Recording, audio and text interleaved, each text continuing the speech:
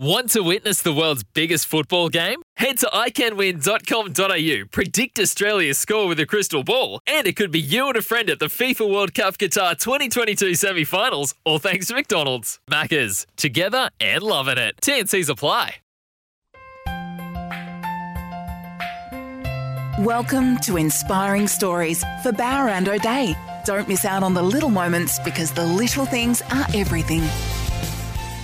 Hello, my name is Tim McMillan. Welcome to another episode of Inspiring Stories brought to you by Bauer and O'Day. Don't miss out on the little moments because the little things are everything. As we reflect on a rather unique Australian Open in 2021, a chaotic tournament, we are going to speak to a member of one of the tennis families here in Western Australia who's had a fascinating life growing up in the goldfields, carved out a career on the professional tennis circuit, arguably an even better career as a coach, and has worked with some of the biggest names, not just in tennis, but right across the sporting world. And that is no understatement, I promise you, as we try to get through the many adventures of Rob Kilderry. Hello, Rob. Welcome to Inspiring Stories. Hi, Tim. How are you? Going all right, thanks. What about you? Yeah, I'm still here. That's a start. We've just drawn the curtain on another Australian Open. Right. A tournament that at one point, maybe wasn't going to happen. It has finally happened. There was a lot of chaos, a lot of off-field drama and players, quarantine, all the rest of it. As someone who's been in and around the game for some time, many decades, your reflections on tennis and the conduct of players and all of that. Obviously, it was very different in your day. What do you make of the current professional tennis circuit and the way it goes about itself? Yeah, there's a few situations particularly that one where the girl took 10 minutes break. I mean, that I think that drew a lot of comment from a lot of people in tennis. But I've got to say that Craig Tiley, the tournament director of the Australian Open, is incredible. I mean, if he pulls this off, he probably can give business speech lunches for the rest of his life without working anywhere, because my son works with him, and Paul's just saying he's just unbelievable. The work he's put in. And the disappointing part when some of these players criticise and their own countries are just full of COVID and they're losing first round and they get $100,000 for losing first round. And when I played, I got a free Coke on the change of ends. So work that out, And, you're born in the wrong time, Rob. Yeah, well, they had a Coke machine on the side of the court, and that was the last 16 of the Australians. I'm trying to work out, I would have been worth at least $500,000, wouldn't I? So, no, that's it's different. And I think there's a lot of players, though, on the same thing, Tim, that really appreciate what they put on, because I know Paul's been a tournament director for a losing players that lost, the women have gone into another tournament and played that off as well. So they've had a lot of tennis. Yeah. In terms of the prize money around the game now, the schedule that they have to keep, the pressures on them, if you had your time again, would you still like to have been a professional tennis player in, the 2020s? Yeah, well, I was trying to be a professional player, but when I played, there was no money at all. Yeah. Unless you're in the Davis Cup squad or pick another sport, because, you drive to the Australian Open, you don't fly, you pay your own accommodations. There's no prize money. Yeah. As I've said, there's a can of Coke on the change of ends. But that, and if you're in the top six and you're in the Davis Cup squad, there was some dollars there somewhere. Yeah, but still not many though, huh? No, I think it was a little bit lucrative. Might have been a little bit in the back pocket too, Tim. I'm not sure. But, but by the same token, you talk about behaviour of players. I mean, when I was playing Rod Laver, Roy Emerson, Ashley Cooper, they were terrific people. Yeah. And you can go through them all. In fact, I think the year I played the Australian 1962, I think 8 of the top 10 were Australians. And they used to make up a separate draw where they'd seed the foreign seeds. Number 1 foreign would play number 8 Australian and down the draw. And they'd place the draw. And but the Aussies were just and terrific people. I mean, just great people. Yeah. Fascinated to learn that you pretty much taught yourself how to play tennis. Yeah, I don't think I was the only one that did that, Tim, because in my day, I think that's what drove me through my coaching career. I wanted to learn about how to play shots better. Yeah. And there was no information. There was no, like hoppy was great for working you hard, but in terms of technical knowledge. When you say hoppy, you're talking about Harry Hopman. Sorry, yeah. So you dropped that into general conversation like we all know who you're talking about. Yeah, sorry. But he wasn't a technician, and I was a consultant to Nick Bollettieri's Tennis Academy through Mark McCormack later in life, and Nick was not a technician, but he taught you how to play the game, how to play. But there again, when you're 15 upwards, or 14, 15, unless your technique's finished, well, you're in trouble. You can't be learning how to serve at 16, 17. Too late. So in my day, in Boulder, I went to Kilderry Convent when I was 7 as a boarder. And sorry, just pause it. Like 7 years old, going into a boarding school environment. They probably seemed quite normal to you at the time. You didn't know any other way. But reflecting on it now, that must have been pretty harsh. I don't mind saying, but my father was an alcoholic, and my mum was a barmaid at the Recreation Hotel in Boulder, and she worked late hours. We never knew when he'd get home. Yeah. Sometimes you come on a milk cart with his bike in the mornings, but basically, what did Dad do? What? Well, that meant that what did he do in Boulder? We were home on our own. Yeah. Like no TV, but had a radio there. And so Mum decided that we should probably, for our benefit, go to Kilderry Convent as boarders, which we did, and we'd catch the train from Kalgoorlie and we go to the convent, come home once a month for the weekend, and but the nuns were fantastic there. You walk in, there's a racket, hit 1,000 on the wall, So that's where you started hitting balls. Yeah, we hit balls every day. Yeah, and the nuns loved tennis, so that was and they were inspiring. And that they made you feel like family. That was awesome. But once again, though, I was there for 3 years, so it's and I got better. But then I went back to Kalgoorlie, back to Boulder, and joined the tennis club up there, and away we went. Yeah. And did Mum or Dad play tennis at all? Was there any inspiration from them? No, Mum could never watch us play a match. Well, she did watch me once at Henson Park. I was playing the final of a spring tournament against a guy called Brian Bowman. And at 5-all on the 5th, she'd brought Hot Dog along, her dog. And in the middle of a long rally, Hot Dog decided to come and say hello. Oh, no. So that was the one. She did see me play that one time, but my dad never saw me play. Oh, he did. Actually, I think he did see me one just before he died. But no parents. What led the family to set its roots down in Boulder, of all places? To live in Boulder? Yeah. I think my dad was a wood chopper. He used to chop trees and something in the bush, and I'm really not 100%. Mum was from Boulder, so I guess he gravitated to Boulder through her. But and my other relations were in Boulder as well. But no, I got no really reason. I loved it up there.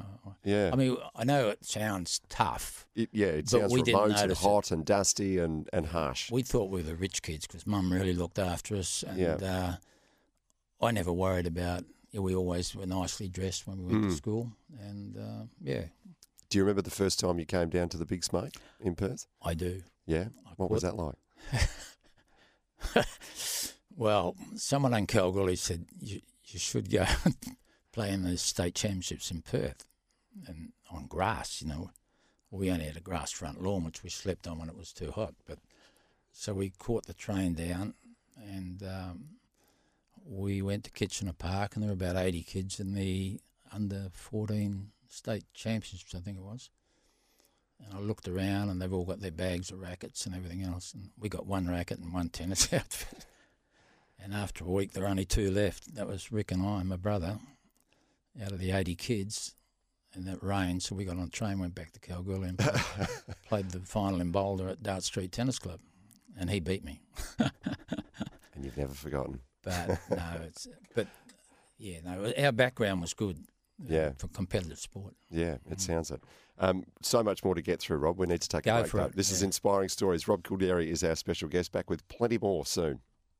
You're listening to Inspiring Stories for Bowra and O'Dea. Don't miss out on the little moments, because the little things are everything.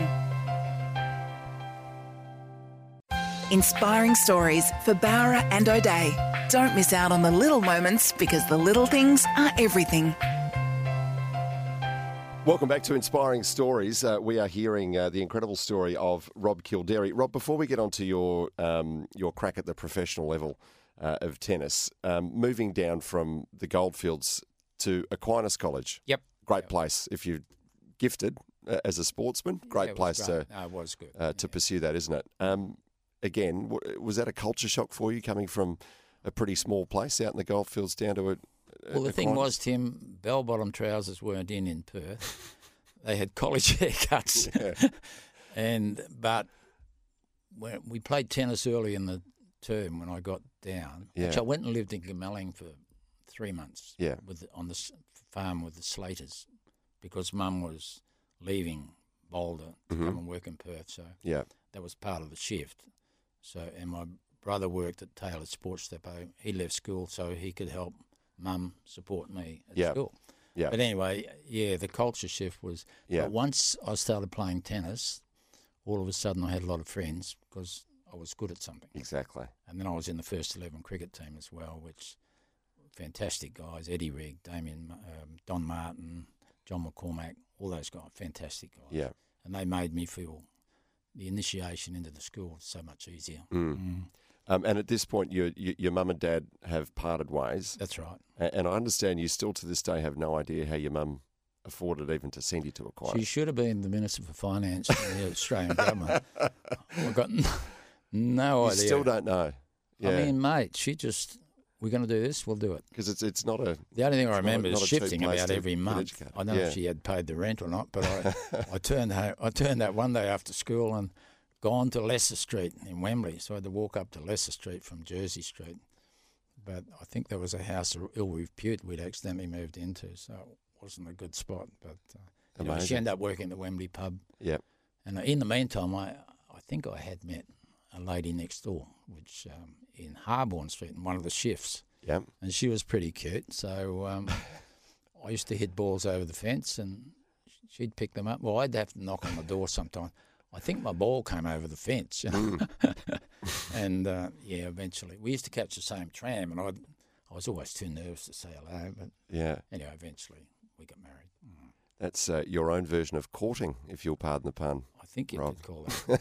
Yeah. I think her dad was very nervous though, with having me. Well, that's an amazing story in itself. So that's where you met Val? Yeah. No, Wow. She was gorgeous. Yeah. I mean, she's been the rock, really. Yeah. Like my mother was great. And I mean, you shift around the world with kids. You have 3 kids and you're shifting to Canberra or Salt Lake City or Florida or wherever you go. And she's got to pick it all up as we go. Yeah. And no, she's a real trooper. Yeah.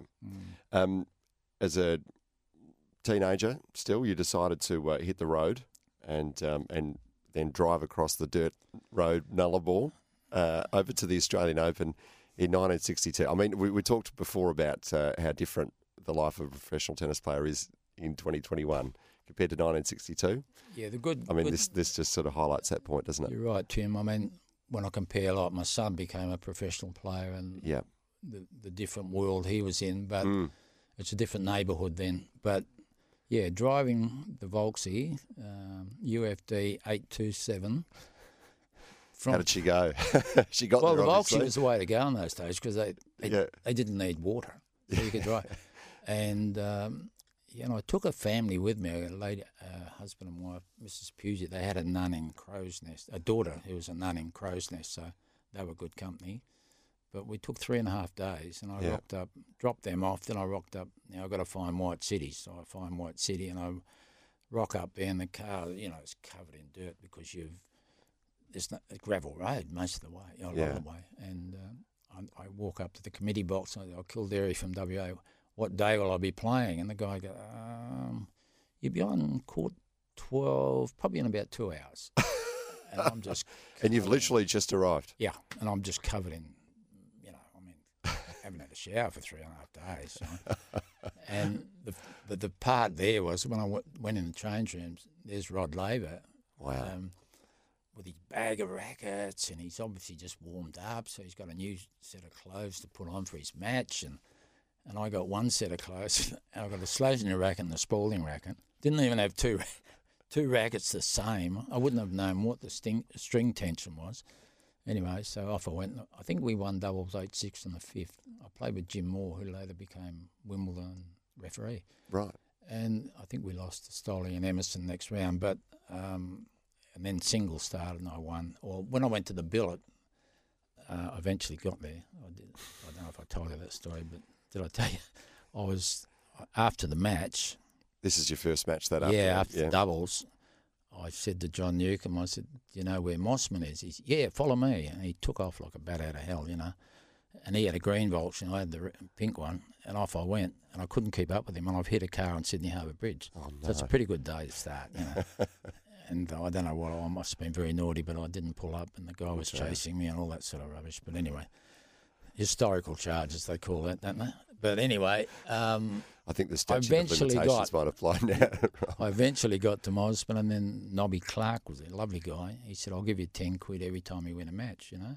So that's pretty inspiring. And I won a few matches, and then I was in the last 16. But yeah, that trip over the beat a top 10 player in the world along the way. Yeah, Boro Jovanovic. I used to say, you know, Russia's got the bomb, but Yugoslavia's got Boro. So that was. But he was a clay court, in fairness to him. Yeah, and I guess I was okay on grass, but yeah, I really enjoyed that. Yeah. And then, of course, after all that, you've got to pack up the Volkswagen and head back. No, I got asked to be in the elite squad in Melbourne under Harry Hopman. Right. So instead of going back that way, I went to Melbourne and I was in Hoppy's squad. And then I think I hurt my knee at one stage, but Hoppy, he's a great man, but he came up one day and he said... you know, your backhand's not that great. I think your serve needs a lot of work. You might be better to get in your Volkswagen and head back to Perth. Right.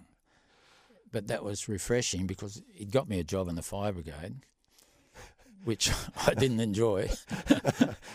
Flying around, you know, in a truck with water splashing all over you. But it was very hard to practice and make a living, you know, very difficult. Yeah. Because there was no money at all. Yeah. Zero. So at what point did you think about coaching?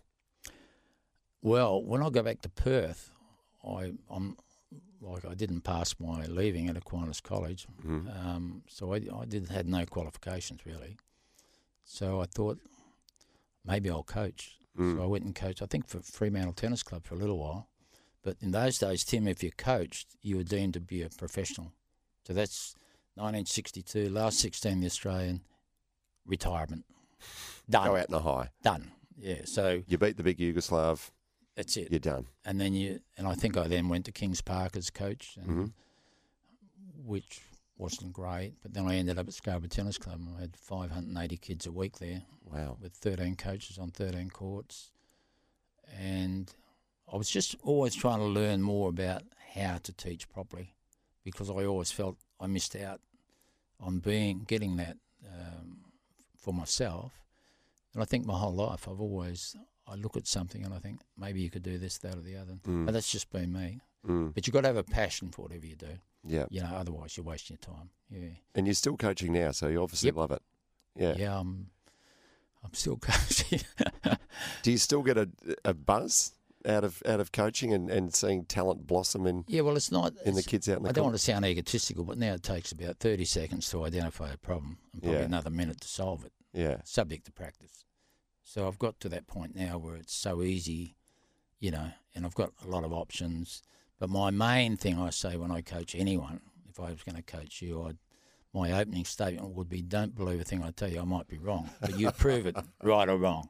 And that way, it opens the door for kids. Oh, I don't feel comfortable, or you know, you might have a parent there that, you know, a young coach might say, "Do this." Yeah. And if it doesn't work, the poor guy then is stuck with what's next. But when you open it up, so it's a two-way situation, and then I might say, well, the best coach you'll ever get in your life is yourself, as long as you take the information in, and you'll tell me how you feel, and we work together.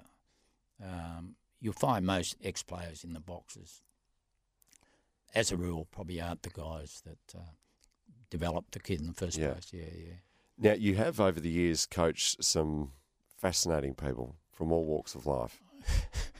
Just before we get to the break, I'm going to fast forward. I'm going to get you to tell us about one particular person you coached. You know what I'm getting to, don't you? I know what you're getting to. That's right. A prostitute who ended up causing some serious problems for the that was Mandy, for the government in the UK. Yeah, Mandy Rice Davies. I know there's probably a massive backstory to all of this, but who was it? How did it come about? Just give us the. Well, I was invited to dinner. Give us the short version. The guy I worked for, Arnold Palmer, and Arnold sold the club to a guy called Joe Lewis, a very wealthy guy. Yeah. And he invited me over for dinner because I was in Orlando on my own at the time, and we all sat down around the dinner table. And Joe's now, we'll all introduce ourselves. You know, I said, I'm Joe, and I'm Bill, and I'm Tom. And the lady next to me says, Mandy Rice Davies. And I knew about Mandy Rice Davies. You know, I'd read about her. Yeah. And she's the most famous prostitute with Christine Keeler in the world, you know, because they bought the Profumo government down in Great Britain. But she was an absolutely gorgeous girl. And I took her for lessons, and she was gorgeous. She died last year, sadly. Yeah, right. But, yeah, you know, you do. Can't judge people. Yeah. You just meet them and say, wow, what a nice person. And what do you do? Well, I'm a prostitute. Yeah, it doesn't matter, does it? No. Once you're out in the court, you just two people having a lot of interesting characters there, Tim. I bet. I'm going to get you to do some more serious name dropping after the break because I said before it's not an overstatement to say you've worked with some of the biggest names in world sport, and I'm going to get you to live up to that. You know, Bjorn Borg, Rod Laver, Billie Jean King, Monica Seles, the list goes on. We'll get into that right after we take a break. Rob Kilderry is our special guest. This is Inspiring Stories. Back with more soon. You're listening to Inspiring Stories for Bowra and O'Dea. Don't miss out on the little moments because the little things are everything. Inspiring Stories for Bowra and O'Dea. Don't miss out on the little moments because the little things are everything. Welcome back to Inspiring Stories. Rob Kilderry is our special guest, who is still coaching tennis. Rob, can I say how old you are? I'm 80 on D-Day. There you go, on D-Day. 6th of June, 1941. What a day. I mentioned before that you have worked with some of the biggest names, not just in tennis, but in world sports. So I'm going to get you to name drop now. Don't be humble. Okay. Yeah. I mean, Arnold Palmer, for instance. Yeah, Arnold. Mark McCormack. Yep. For those who don't know Mark McCormack, you know, as a marketer of professional sport, he's without peer, really, isn't he? Yeah, I was lucky last night, Tim. I was lucky last night. I was watching a little, I don't know if you call it sitcom or podcast. I don't know what they call them, but Arnold was on, Arnold Palmer. Yeah. And it was on his life as a golfer. Yeah. And I worked for Arnold and Mark. And Winnie Palmer was gorgeous, his wife. She really looked after my family. And in fact, my son's got Arnold's golf club, which he gave to him. And it had just the end of his life, you know, he was sitting in a chair and stuff. It was very sad. But no, Mark McCormack, his first three clients were Jack Nicklaus, Arnold Palmer, Jack Nicklaus, who's the other one? I'll think about it, Gary Player. That was Mark would say. I said, well, you did very well to get those. He said, it was just luck. You know, I got my first three clients. Then he jumped onto the Pope and Twiggy. And he got John Claude Keeley, the downhill skier. But Mark would have 4 television sets in his meeting room, no sound on. And he's making money on baseball, basketball, tennis and golf. Yeah. And he's just watching, you know, sitting there watching. But he is just an incredible guy. In fact, how did your worlds intersect? I'll tell you, Tim, I was in Spain coaching Jenny Byrne from WA, who was our top girl. And Jenny lost doubles final to Betsy and Kathy Jordan, I think it was. And Mark came up and introduced himself. And he said, I'm coming back to Perth for the America's Cup. He was involved there somewhere in 86, maybe.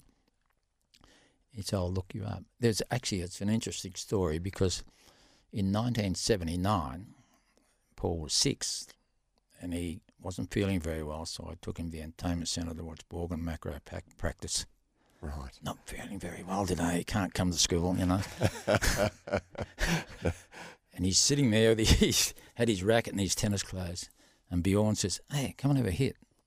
So Bjorn hit with Paul in 1979, right? Wow. and then eventually Paul became Bjorn's hitting partner at Nick Bollettieri Tennis Academy. Yeah.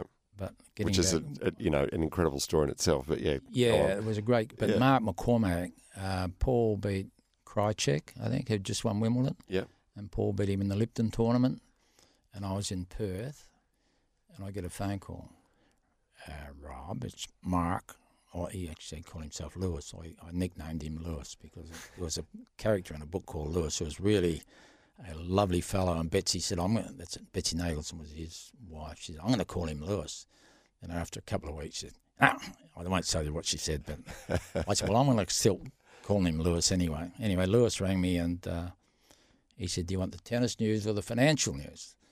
I said, well, what's the tennis news? He said, well, Paul just beat Krajicek. Wow.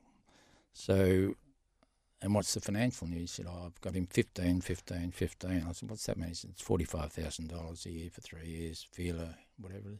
Well, back in the early 90s, that was quite a lot of money for us, for Paul. And he'd already, when we went to Florida, I think I mentioned that he offered me a job at the Parmelia. When he came, I'll go back, sorry. When he came to Perth to the America's Cup, he rang me for a lesson. And I said, okay. So I gave him a lesson. He said, come back to the Parmelia Hotel, then we'll have a drink. So we went back to Parmelia and he said, how would you like a job working for Arnold and myself at Isleworth in Florida? I was, wow, the only applicant for the job, I think. Yeah. But anyway, doing what exactly? Sorry? Doing what? Coaching. Just coaching tennis? Head of coaching at his club. Okay. And I said, well, I said, what's the salary? He said, you write out your perfect scenario. So I said, well, I want a day to do this. So I went home. I said, I got $12,000 guarantee a year in ACT before that, plus lessons. So I put $50,000 US, plus lessons, clothing, tennis balls, car, and Paul free tuition at Nick Bollettieri's Tennis Academy. Yeah. I wrote it all out, gave it to Mark. All he did is put in, thanks, I'll be in touch. Rang me 2 weeks later, all set. Wow. That was it, all set. And how did Val and the kids take that news? Well, we didn't know. The kids were at school and the girls were at school. And hang on, Jane had left, I think. Yeah, Georgia was still, I think they'd both left. Georgia was doing interior design. So I went ahead with Paul, and we had 3 months before they came over. So I'd drive Paul up to Bollettieri's each Monday morning. And just to pause there for a moment, for people who don't sort of know tennis very well, I mean, Nick Bollettieri's, it's the tennis academy in the world at that time, isn't it? Nick Bollettieri Tennis Academy would win tennis. It was a champion factory, wasn't it? Would win Davis Cup, Fed Cup, and any other cup you want to have. Because you're talking Agassi, Courier, Salas, Mioli won the French Open, Jimmy Arias, Seguso, Crickstein, Kornikova, Sharapova. You go through it. Phenomenal. There's no one else. Max Murney. And so that was where Paul, and when I took Paul up there the first day, of course we were a bit nervous, walked in. And Nick, hey buddy, how are you? Yeah. In fact, when I walked in, Nick was he had this sundial on his chest lying on the ground, which he did every morning, getting a suntan. Hey buddy, and he said, hey Paul, he said, you go, that court there, you practice on. And Paul looks over and there's Agassi and Courier, they're all there. Yeah. And Paul's like, oh my God, he's 14. Yeah. And out he goes. And he'd known Jim before, but he hadn't met the others. Yeah. And then eventually became Andre's hitting partner on the tour. And then after that, he hit with Bjorn every day. That's a good one for your people listening. I once said to Bjorn, when you played, you never got upset. You'd miss a shot and you just walk. Remember that? Yeah. I said, how come? He said, I hit so many balls in practice, maybe a week before I missed again.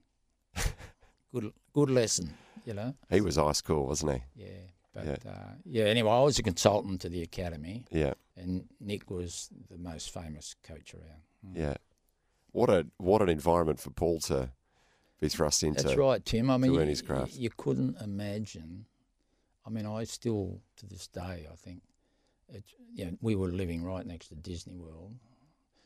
Paul would come home weekends, bring his mates, go to free tickets for dinner because I coach half the staff. They're the vice presidents and everything else. And the networking was incredible. We had free meals at the Hard Rock Cafe because he was another Robert Earl. And then, just unbelievable.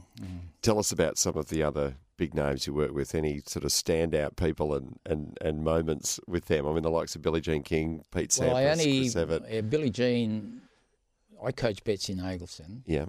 And Billie Jean would come in to practice with Betsy, and a lot of people would, like Jim Curry would often drive up from St. Petersburg to Orlando to practice with Paul of a weekend, something like that. Not every weekend, but just on the odd occasion. I spent some time with Alicia Mollick, who's a terrific girl, great worker. Two of my favourite players were Mary Sawyer from WA, got the semi-final of the Australian, and Chris Johnston, who did really well on the ATP tour. Yeah. And they're from Perth. And then I coached the state squads in Perth when we won what they call the Linton Cup and also the Wilson Cup. And Rob Casey, Phil Safoulis, names you'll know, Ross Oliveri, Phil Chamberlain. And the girls was Liz Smiley and Robin Lamb, who was, and Sue Johnson. Great people. Yeah. So it's everywhere, mate. Amazing. You're putting a book together, aren't you? It's going to be long, isn't it? Yeah, I don't know if you ever finish though, Tim. I mean, it's just unbelievable. I mean, you can't imagine that all that happened in your life, Yeah. And now I've got great people at Tennis West. Yep, absolutely. Plenty more to get through, Rob, but we need to take another break. We'll come back with more of your story right after this. You're listening to Inspiring Stories for Bowra and O'Dea. Don't miss out on the little moments because the little things are everything. Inspiring Stories for Bowra and O'Dea. Don't miss out on the little moments because the little things are everything.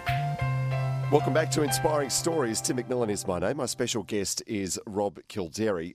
Rob, you've spoken a bit about your time in Florida. Obviously you've got the family there. Paul's obviously a very gifted player.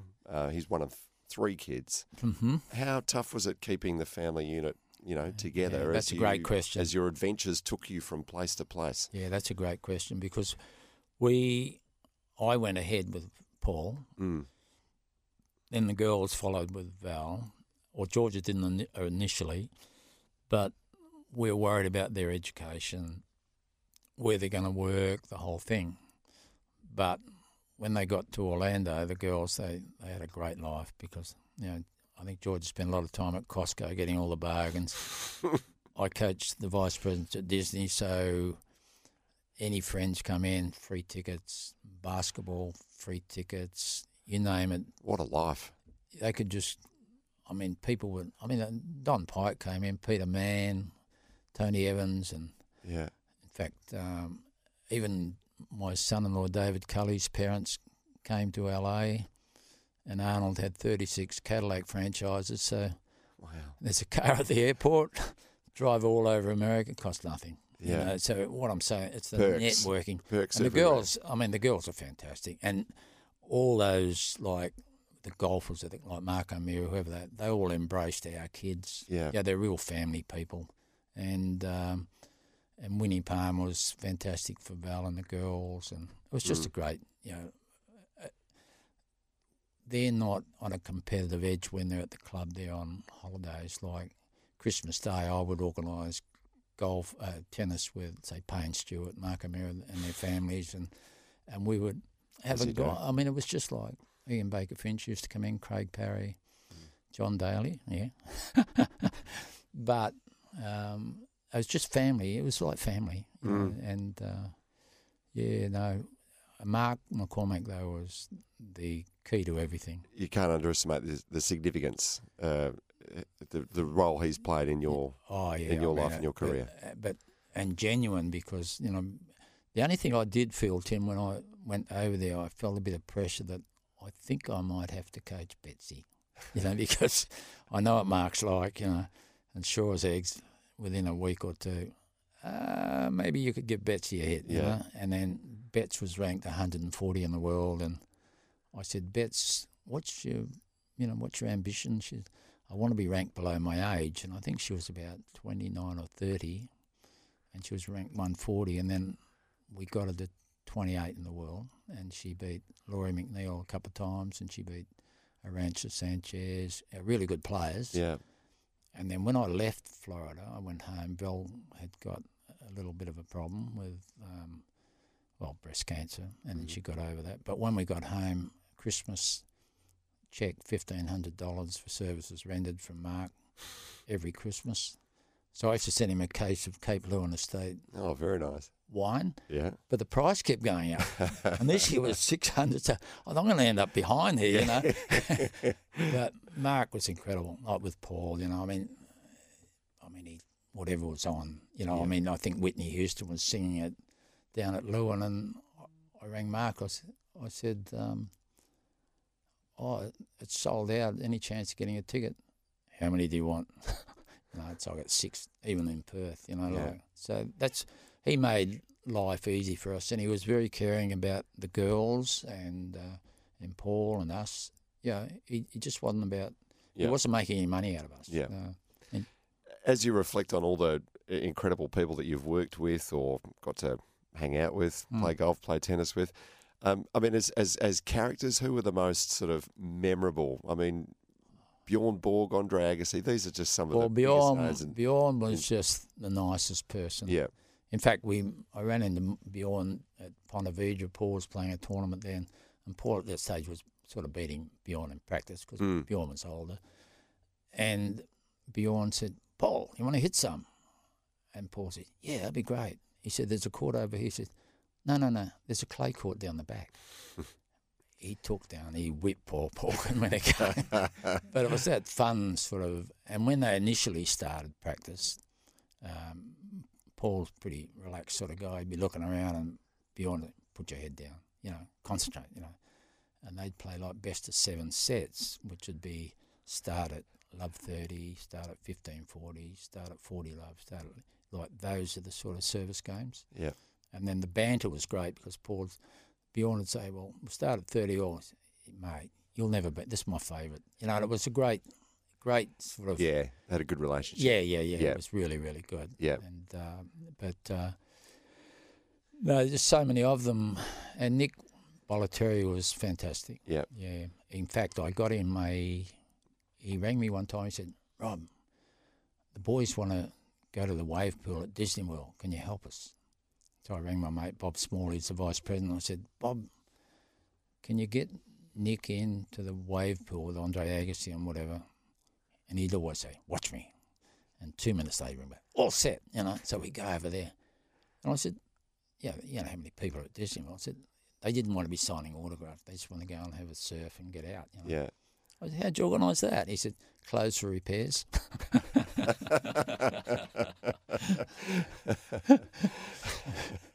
In 2019, you received an OAM for your services to tennis. What did that mean to you? Well, very humbling. I mean, I'm from Boulder, mate. You know, I mean, life, you go through life and you do the best you can, you know. And I was there with a lot of terrific people. I mean, you look at the people in medicine and all that, and you think, am I worth it? But they gave it to me, and I was quite happy to receive it. It was really nice, you know, a great honour. You've said before that tennis is a vehicle for life. For us, yeah, sure. I never a truer word spoken in your case. I think, Tim, what we had, I mean, a lot of the time I was just trying to get a job to make a living to support my family. Yep. So the only job I ever had that supported my family was when I went to Florida. Because at Scarborough, I worked on 580 kids a week, but I also had 13 coaches to pay. So the money, and I gave a lot of, like I coached the state squads for 6-7 years for free, and that included physical training in the mornings and stuff like that. Yeah. So that wasn't money coming in, you know. So it wasn't easy, you know. Yeah. And you got to buy a house, and you got kids at school, and but it was, I mean, it was great. Yeah. We've had a great family life. Like everything we've done is family. Even now, like Paul's rung me nearly every day since he was 14. Every day. And now I think he's about 47, 48. Somewhere in that range. But it's all about family. You'll be Yeah. the same, you know. It's that's the most important thing, and the rest is just, you know, on the top. When you're coaching at that elite level, though, Yep. I mean, you're in that role where you've got to make an already outstanding player even more outstanding. Easy. Where do you take your cues from? I take from my coaching life. In fact, I was writing a book once that do everything wrong and you'd be 80% right. But it was an attack on coaching methods, which is like now I would say early backswing equals a late forward swing. Punch your volleys doesn't mean a damn thing. Watch your feet means nothing. You know, all that stuff, that semantics. But now, if a technique's good, you've got to learn to hit the ball hard. You've got to be aggressive. You've got to be courageous. And you've got to be a great competitor. And when the person looks around, you're going to serve at them.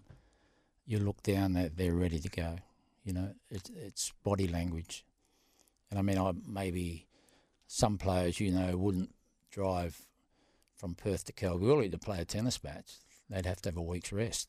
Yeah. You know, and you know what I'm talking about, right? So it's a different world. So you do something every day you don't want to do. Like I run every day of my life, right? Every day. And I hate it. I hate it. But you've got to do, and when you do something every day that you don't like, you feel great after it. You feel you've achieved something. And I've run already this morning, and I coached at 8 o'clock after that. You know, but you've got to keep going. Yeah. So put yourself through a bit of pain every day. Absolutely. Yeah. Maybe I'll pick you up in the morning. You know? No, thanks. In terms of your heroes, who is your hero, Rob? Well, the nicest person I've ever met in tennis is John Fitzgerald. Yeah. And I think he's just such a wonderful guy, a great friend. In terms of playing, I would say Rod Laver, even because Rod played every shot. I mean, it's different these days. I mean, I admire Monica Seles greatly because I saw her from 11 years of age. Yeah. Start hitting at 7:30 in the morning. Took a mate of mine around, showed him around, come back at 11:45 and she's just wrapping up, you know. So I admire that sort of thing.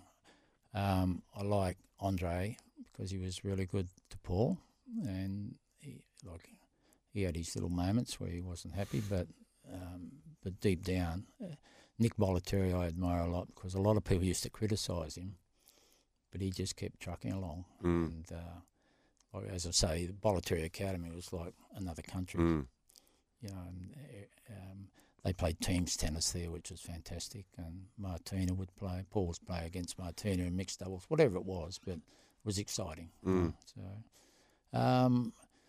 I guess that's probably the people. You know, probably Nick's my favourite. Yeah. Although Chet Murphy is another one, who great coach. I travelled all over the world and I chased up Vic Satius, Pancho Segura, all the people that were recognised as having being great coaches. So. Yeah. We could chat for hours. Yeah, we can. But you mentioned doing something that causes you pain every day. Get cracking on that book.